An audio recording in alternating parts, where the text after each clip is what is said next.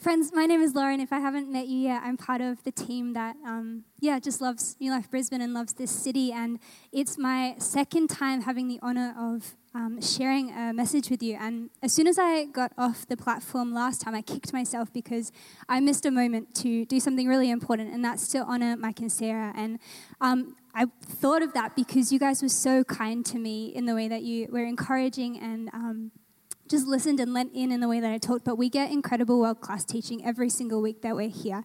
And it's really easy to grow accustomed to that.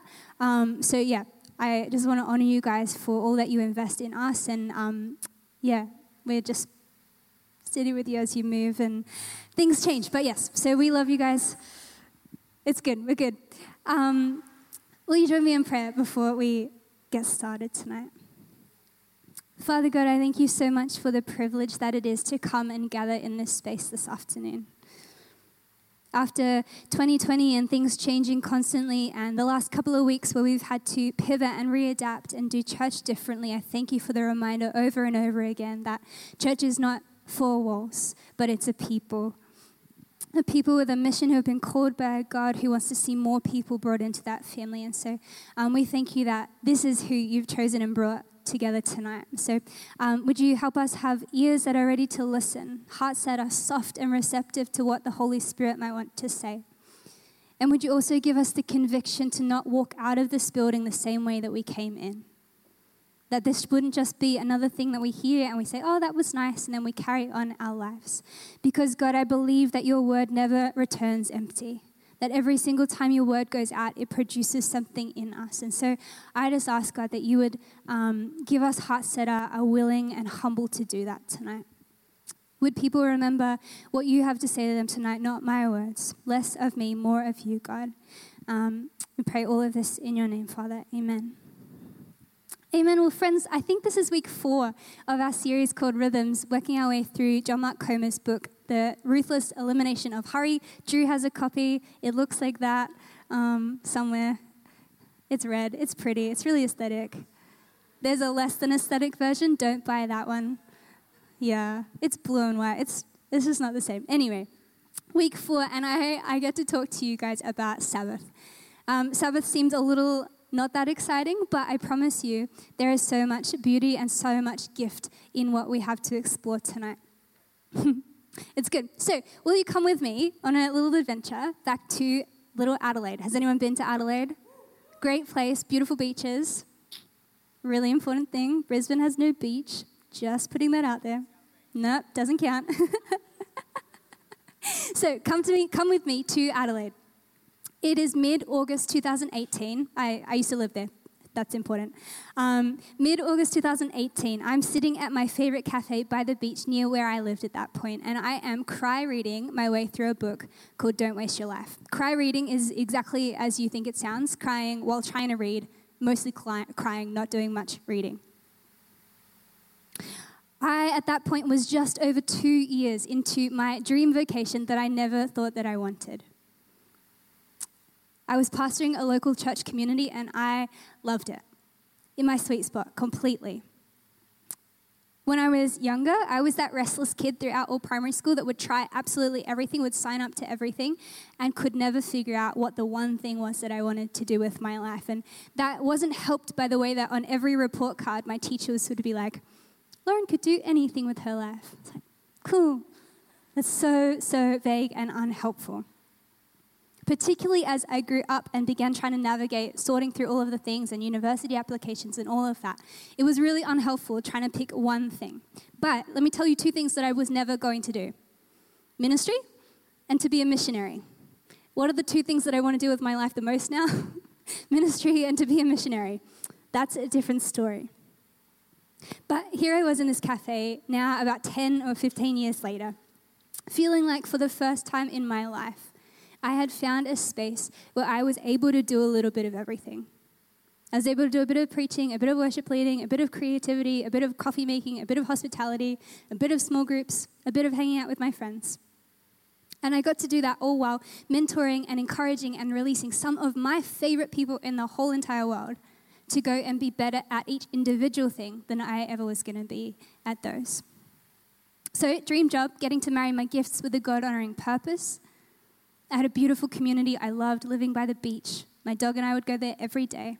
Yet here I was, crying my way through a book titled Don't Waste Your Life.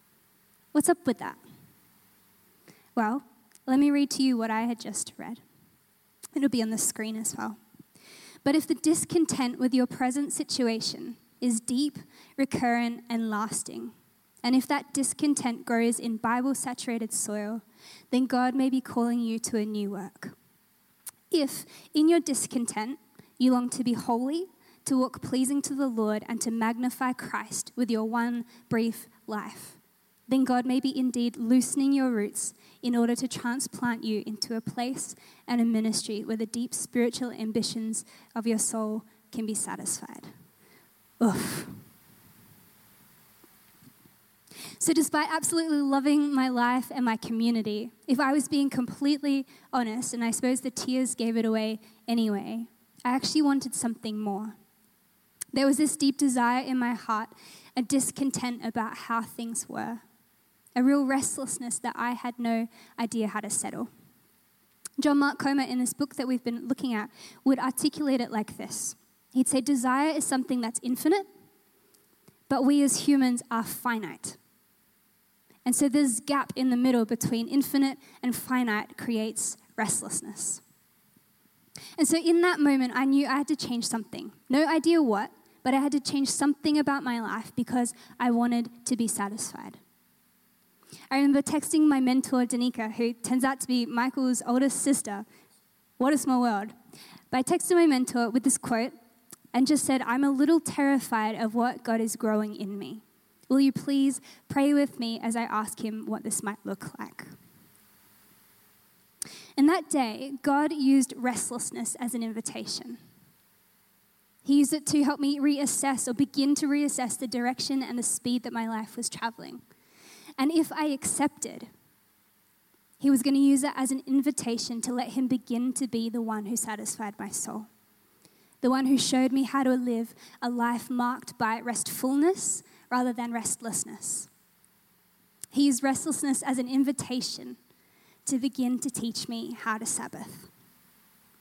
Now, before we keep talking about this word Sabbath and about God being the one who fulfills this restlessness in us, I know that not all of us here would say that they know or follow Jesus. And that is a really cool, really beautiful thing. I'm so glad you're here. We are so excited and glad that you're here. Because whether you know, follow, or love Jesus, or whether you don't yet, part of the universal human condition is that every single one of you, I bet, knows what it is to feel restless. I would assume that everyone knows what it's like to feel discontent. All of us know that feeling that no matter how well everything seems to be going, we share this longing and this desire for something more.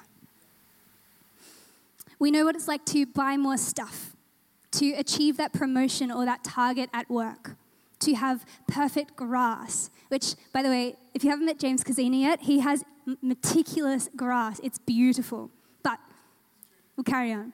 We know what it's like to buy a house, to have kids, to get married, to have your dream boyfriend or girlfriend or partner. We know what it's like to make friends with your friend crush. That's for you, Ella. We know what it's like to achieve all of these things, but to still have a longing in us that's unsatisfied. We all know what it's like to be restless, but not exactly sure how to fix it, or if we will ever be able to at all. And so what I hope you realize by now, you've already walked into a church building, so that may have given it away, is that what I'm going to offer us tonight is what the Christian perspective on restlessness and rest is. The Christian perspective on restlessness and how we might overcome it. So the writer of the biblical book Ecclesiastes would say this. He'd say, He, God, has put eternity into man's heart. Remember what we read before? Infinite desires plus a finite us equals restlessness. And then the great Saint Augustine, beautiful thinker and writer from a long time ago, he'd capture it like this. You have made us for yourself, O God, and our hearts are restless until they find rest in you. Sit with that for a minute. And if this statement is true, if this concept is true, which I believe it is, we need to come to realize that the only cure for restlessness is to put all of our other desires, all of these beautiful, good gifts, they're not inherently bad in and of themselves, these beautiful gifts, all these other desires, to put them in their proper place, which is underneath our desire for God.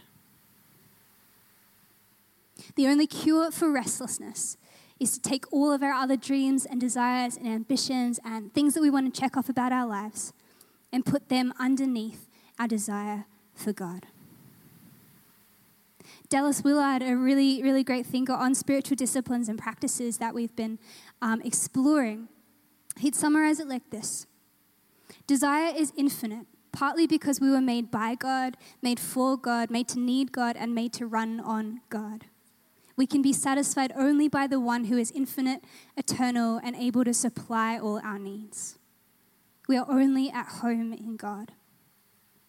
When we fall away from God, or when we don't know him yet, the desire for the infinite remains in us, but it's displaced upon things that will certainly lead us to destruction.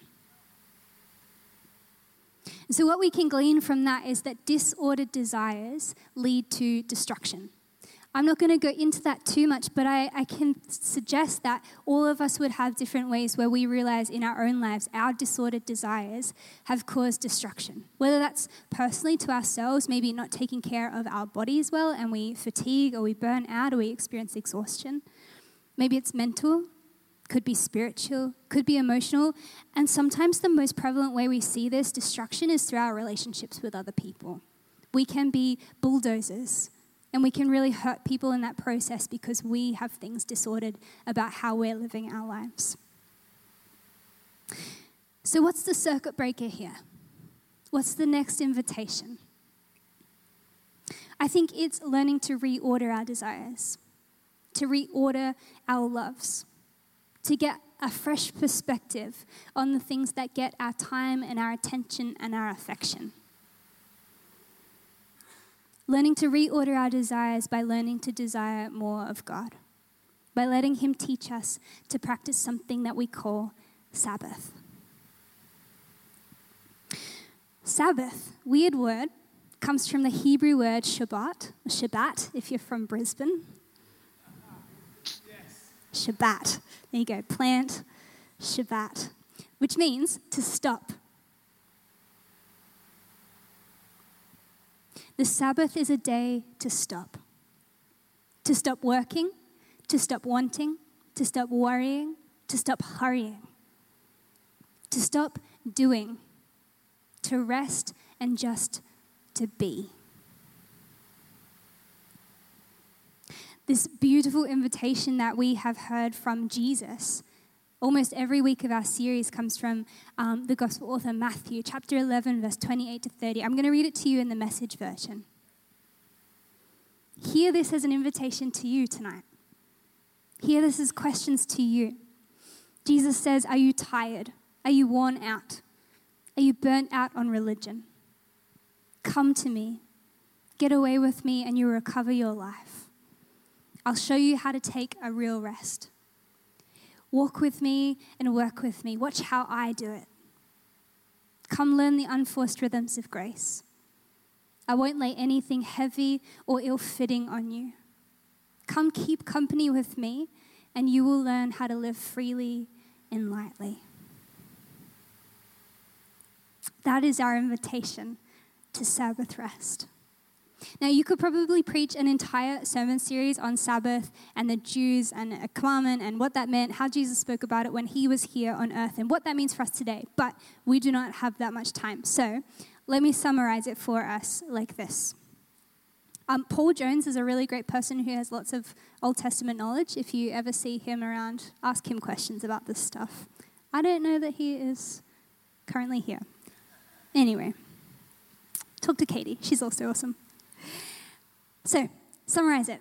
The Sabbath for God's Old Testament people, who were called the Jews, the Sabbath was one of the 10 commandments. The 10 commandments were 10 laws that were given to the people that helped them govern how they were to relate to God and how they were to relate to each other, their whole community.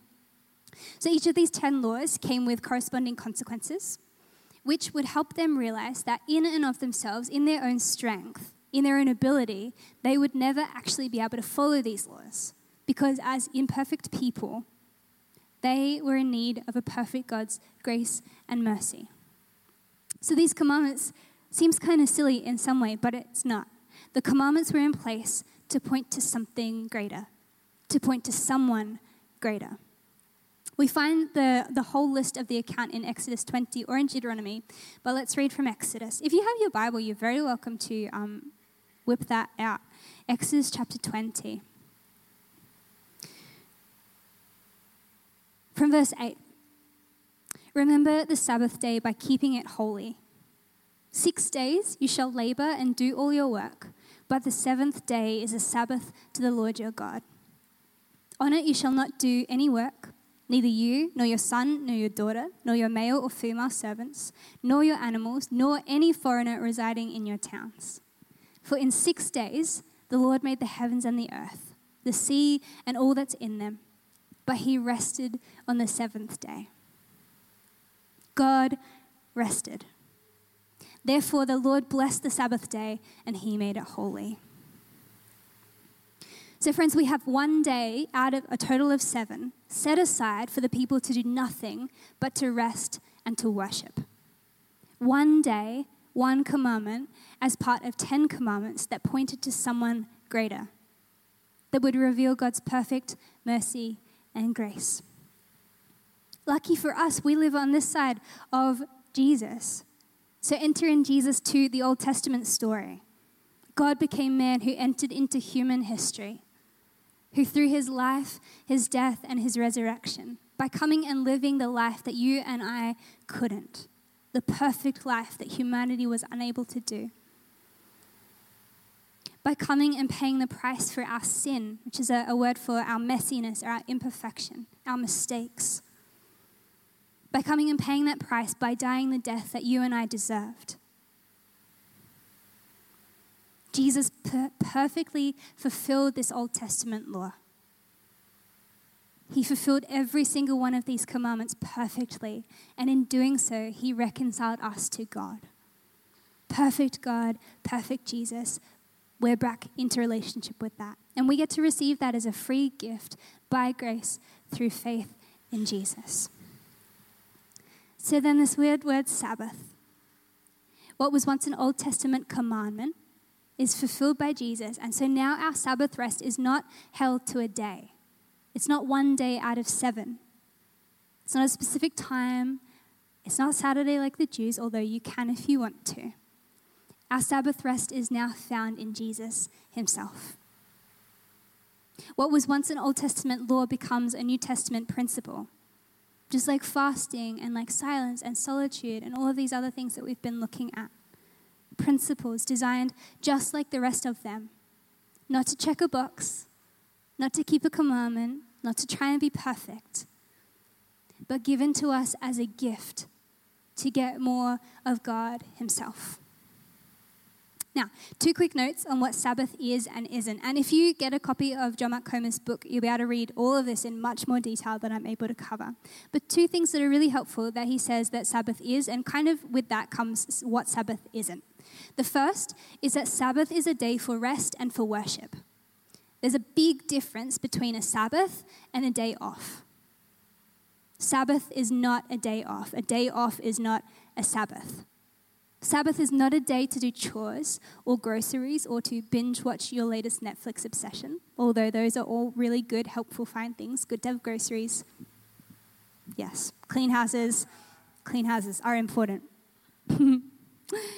But it's not that. Sabbath is not that. Sometimes it's an extended period of time, which we call a sabbatical.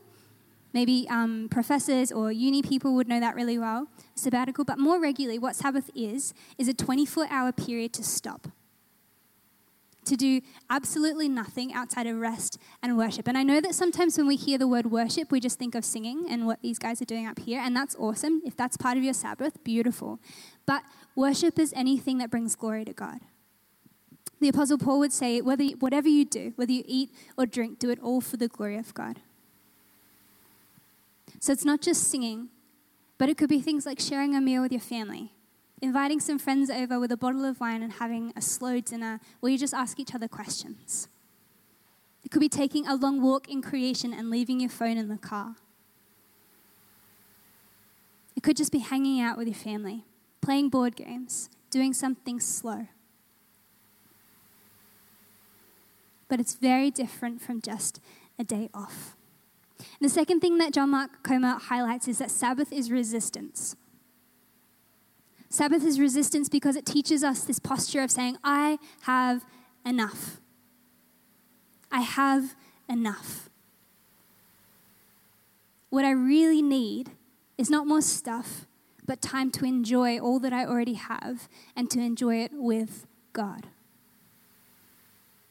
There's a really cool quote.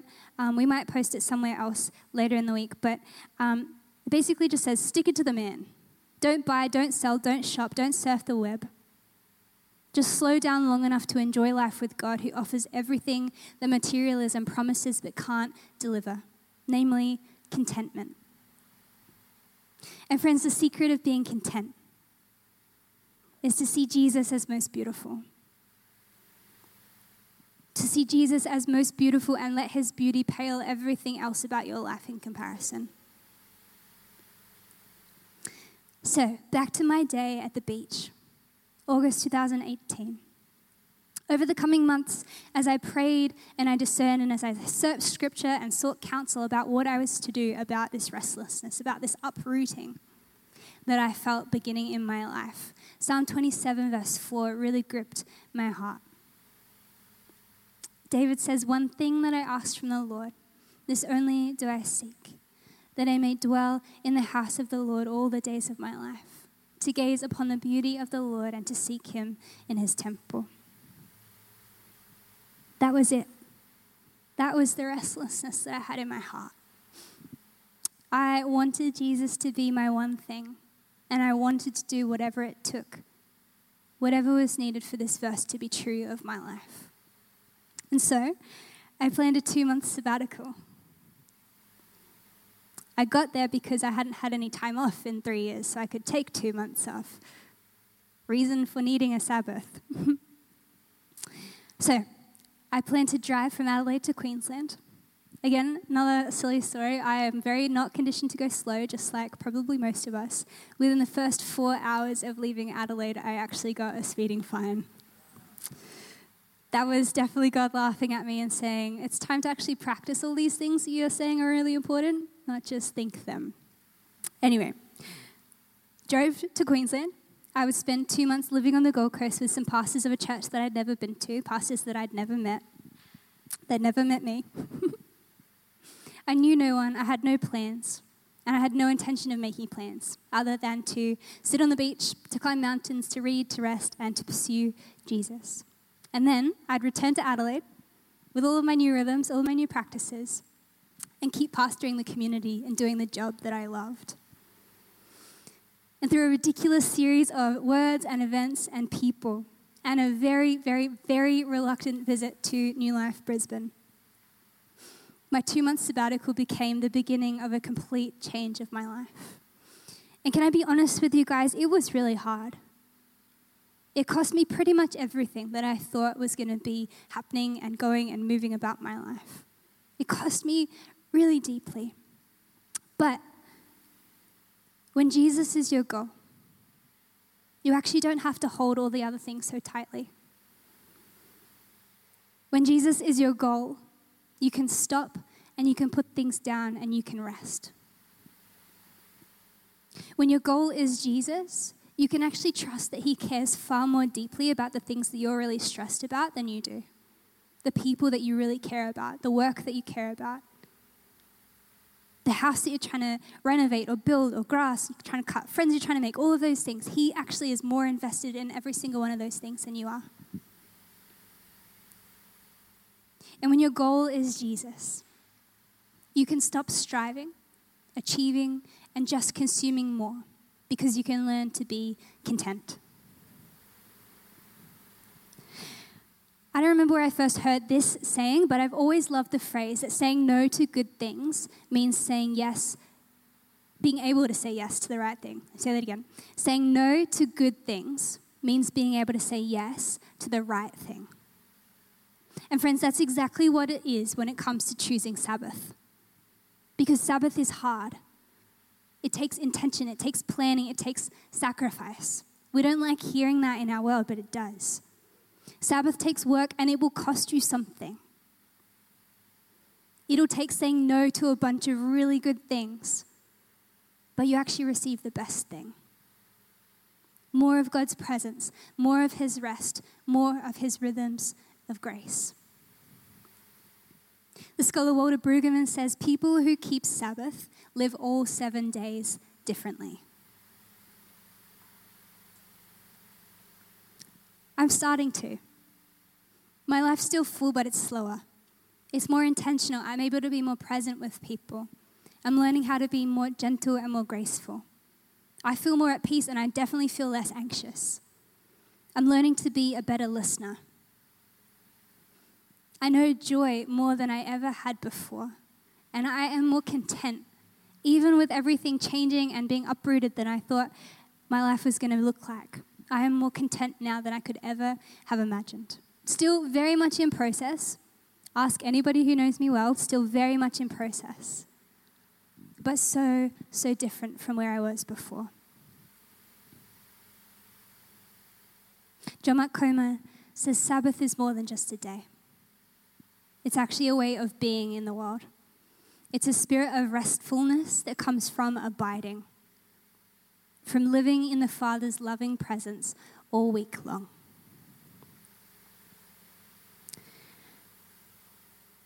So friends, why choose Sabbath? Why choose Sabbath? For you, it probably won't look like driving to Queensland for 2 months to live with some people that you didn't know. Partly because you already live here. Partly because that was my invitation to obedience and to rest. Yours will look different. But choose Sabbath. Whether it's a sabbatical and a grand adventure, or whether it's 24 hours once a week. Whether it's 4 hours once a week, a scheduled block of time, start where you can. Choose Sabbath because Jesus says to us in Mark 2:27 that Sabbath was made for man. Sabbath was made for man, not man for the Sabbath. God's gift to us is rest, is one 24-hour period every week where all we have to do is rest and worship and get to know him better. That's why I choose Sabbath. In a world of hurry, of busy, of endless distraction and infinite desires that we can never ever seem to satisfy by just chasing more. Sabbath is God's gift to mankind, a gift of rest for our souls, a gift to you, rest for your soul. Not just one day, but all week long, all life long, and for those of us who are in Christ, all eternity long. And so friends, I want to remind you that you can receive this gift of rest for your soul when you receive Jesus. When you receive him as your Lord and your Savior and your King and your Shepherd and your friend. And tonight, whether that will be for the first time ever, or whether tonight is the night that you decide again to let him be most beautiful, most precious, worth more, and you're willing to place your other desires underneath him. Because we receive Jesus as our rest with the gift of salvation by believing with our heart and confessing with our mouth that Jesus is Lord. A gift of God by grace through faith, nothing we can do to earn or to take it away. It's a gift to anyone who believes. And even though we've spent our time tonight exploring what Sabbath is and what it means and what it might look like, I also want to remind you that keeping Sabbath does not make you more saved, and not keeping Sabbath doesn't remove salvation from you. It's a gift to help us enjoy life and enjoy God. By choosing to practice Sabbath, by choosing to schedule in a day just for rest and worship, a day of resistance to a world that is constantly screaming out more. Choosing to practice Sabbath postures us to get more of God Himself, to quieten our restless hearts, to quieten all the infinite desires in a finite us, and to find our rest in Him. That's why I choose Sabbath. Will you stand with me as we pray?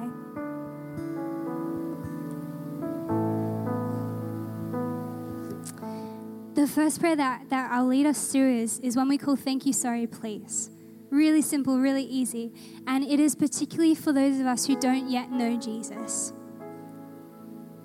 We'll probably all pray it. All the Christians in the room, we need to be reminded of this stuff too. So we'll all pray it together out loud. But if this is your first time praying this, then Michael and I are going to be over on the side, and we'd love to chat with you and pray with you after this as well. So we just say, Father, we're so thankful for Jesus. We're so thankful for the way that He is perfect. And we're so thankful that He is the one that gives us rest. God, I'm sorry for the ways that I find rest in other places.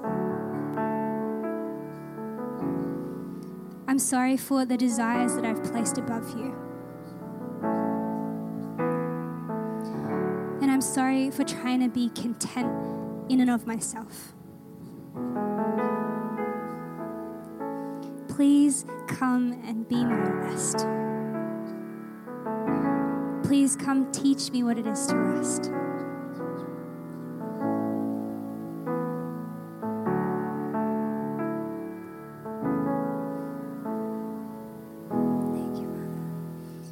Father, we thank you for your gift to us. We thank you that Sabbath is not something that is essential for salvation, but it is just such a blessing and such a gift. And we are sorry for the ways that we squander that. But we are so convinced that we can do it for ourselves, that if we just put in another lot of work, another few hours, another day, that somehow we'll make it on our own. So we receive your rest tonight. We receive your gift of rest. We receive it freely because of what Jesus has finished on the cross. Come teach us these unforced rhythms of grace, Jesus. Come give us rest for our souls. That we would have something beautiful and precious to offer a world that also needs to know how to fix their restlessness. That we would see more people more like Jesus in our families, in our workplaces, in our universities, in our college dorms, in our coffee shops.